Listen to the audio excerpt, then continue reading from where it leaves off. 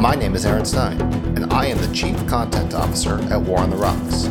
You are listening to the WarCast, the members-only podcast for what you need to know now. Today I'm talking to Michael Koplow, Chief Policy Officer at the Israel Policy Forum, about the latest events in Israel, where now current Prime Minister Benjamin Netanyahu was recently sworn in again as Prime Minister of the country. Mike, it's good to have you on the show.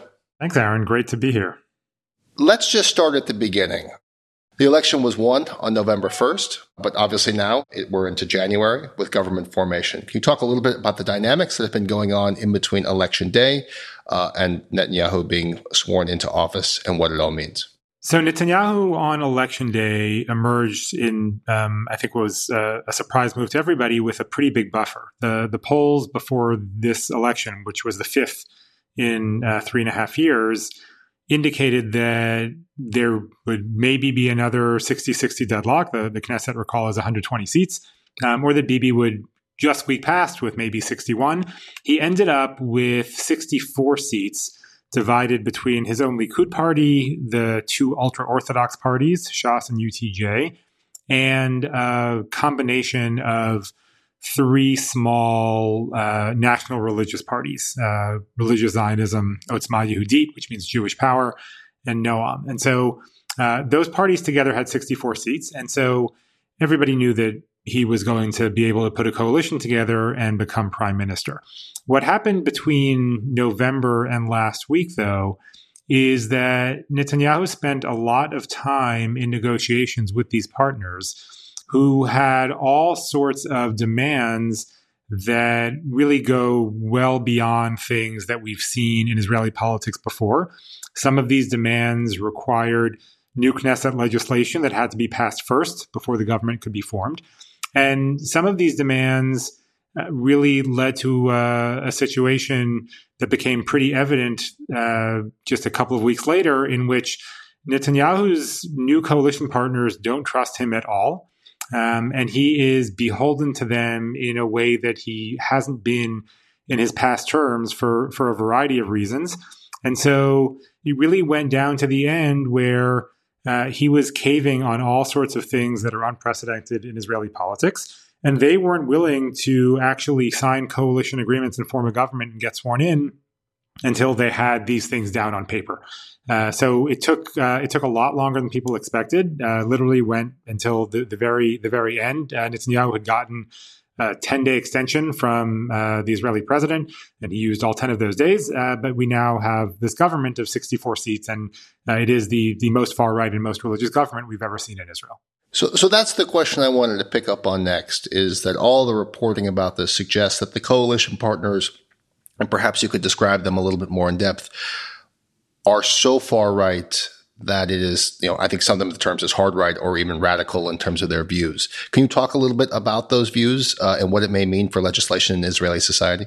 There are a number of ways in which this breaks down. So to look at his coalition partners, as I mentioned before, you have two ultra-Orthodox parties, and then you have a bunch of national religious parties. The ultra-Orthodox parties should be familiar to most people. They have been in Israeli politics for a while, and they have been in coalitions for a long time. When Netanyahu was prime minister between 2009 and 2021, they were left out of his coalitions between 2013 and 2015, but otherwise they were part of his government. And they were not part of the Bennett-Lapid government that was in power for the previous year and a half. So their demands are things that are pretty standard for them in the context of Israeli politics. They want to see public transportation reduced on the Sabbath. They want less commerce. They want exemptions from the IDF for ultra-Orthodox yeshiva students. These are all things that we're used to seeing. What is a bit different this time is that these parties over time, which used to be really religious parties but didn't have much of a political ideology, have started to become a bit more right-wing. So we're seeing them take some positions that are a bit more hawkish on traditional national issues, not just religious issues, but nothing that's really that far outside of the norm. Where we're really seeing things pushed are with these national religious parties, and that's Religious Zionism and Otzma Yehudit. Now, these parties, Religious Zionism is effectively the successor to a number of right-wing settler parties, And this iteration is both more religious and far more ultranationalist than previous iterations of these parties. And then you have Otzma Yehudit, Jewish Power, which is a Kahanist party formed by the acolytes of Meir Kahana, who was a Jewish extremist who himself and his party were actually banned from Israeli politics, and later his party was declared a terrorist organization. His acolytes went and formed this Otzma Yehudit, Jewish Power Party. And so the guy at the head of it, who's been in the news a lot, Itamar Ben-Gvir, is somebody who has 8 convictions on his record, one of which is for support of a terrorist organization and racist incitement. And he is now as of a couple of days ago, the national security minister in Israel. And so some of the demands that these parties are making are extremely far-reaching. They involve primarily issues in the West Bank, where they want to legalize illegal outposts, where they want to apply sovereignty to all the settlements, where they want to annex large portions of the West Bank. They want to abolish the military administration there and have the Jews who live there be under civil administration, while the Palestinians there would still remain stateless and under military rule. And they also want to change the status quo on the Temple Mount. So on a lot of these issues between Jews and Palestinians, between Jews and Arabs involving territory on the West Bank, we are seeing more and more extremist positions. And a lot of these were reflected in the coalition negotiations and in the coalition agreements, and more importantly, in some of the legislation that was passed right before the government was formed that really transformed a number of Israeli cabinet ministries and gave authority to ministers over things that they never had authority over before. How is this going to impact Israeli foreign policy? I'll pivot next to the U.S., but for right now, let's focus on the Middle East. During the Trump administration, we saw the Abraham Accords, and there's continued speculation about extending the Abraham Accords perhaps to other countries, I think the big white whale being Saudi Arabia. Given the trajectory of Israeli politics, given the dynamics and how they would apply to the Palestinian conflict, where do you see this going? How would this impact Netanyahu's foreign policy in the Middle East?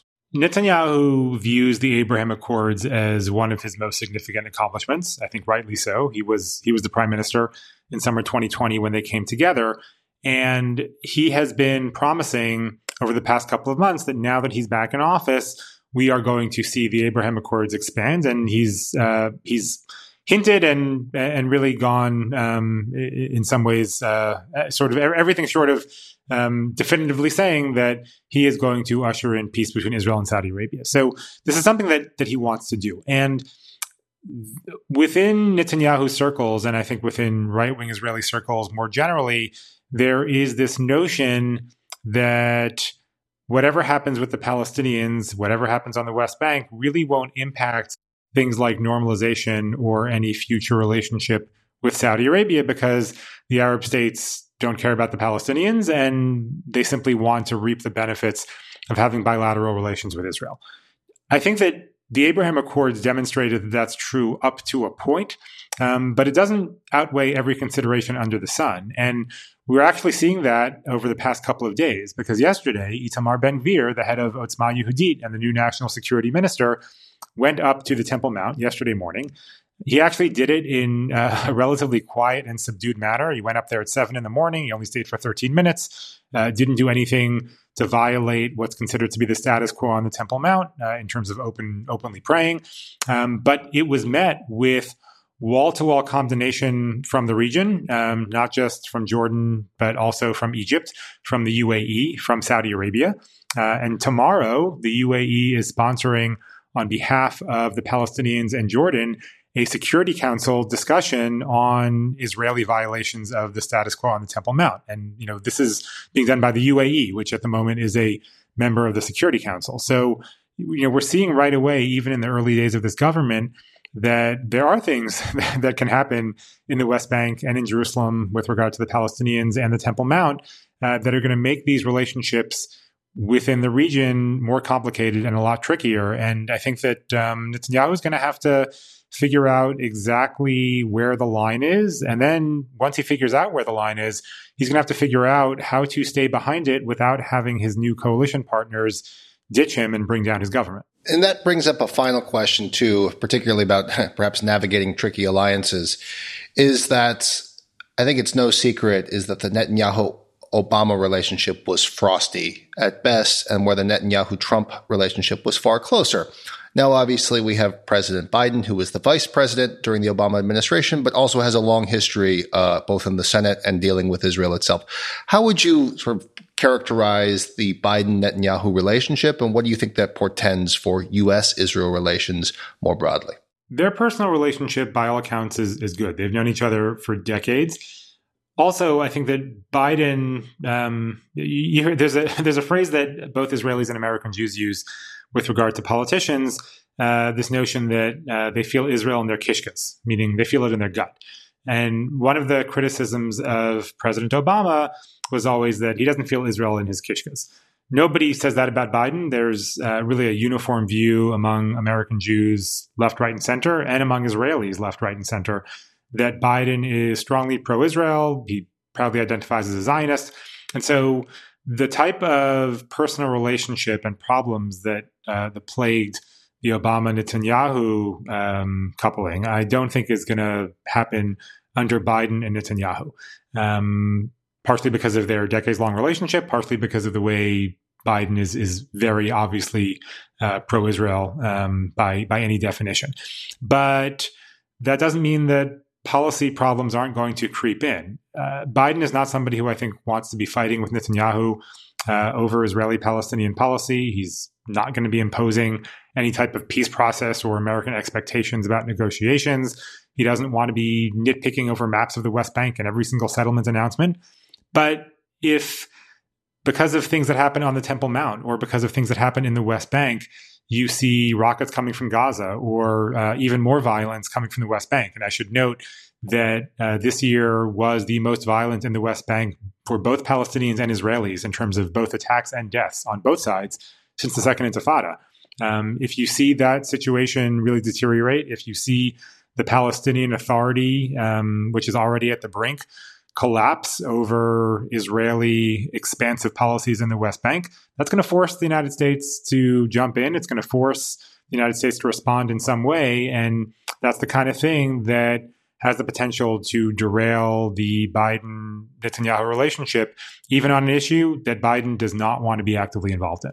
Well, we're going to have to leave it there, Mike. Thanks for joining me at relatively short notice, and thank you for listening, everybody.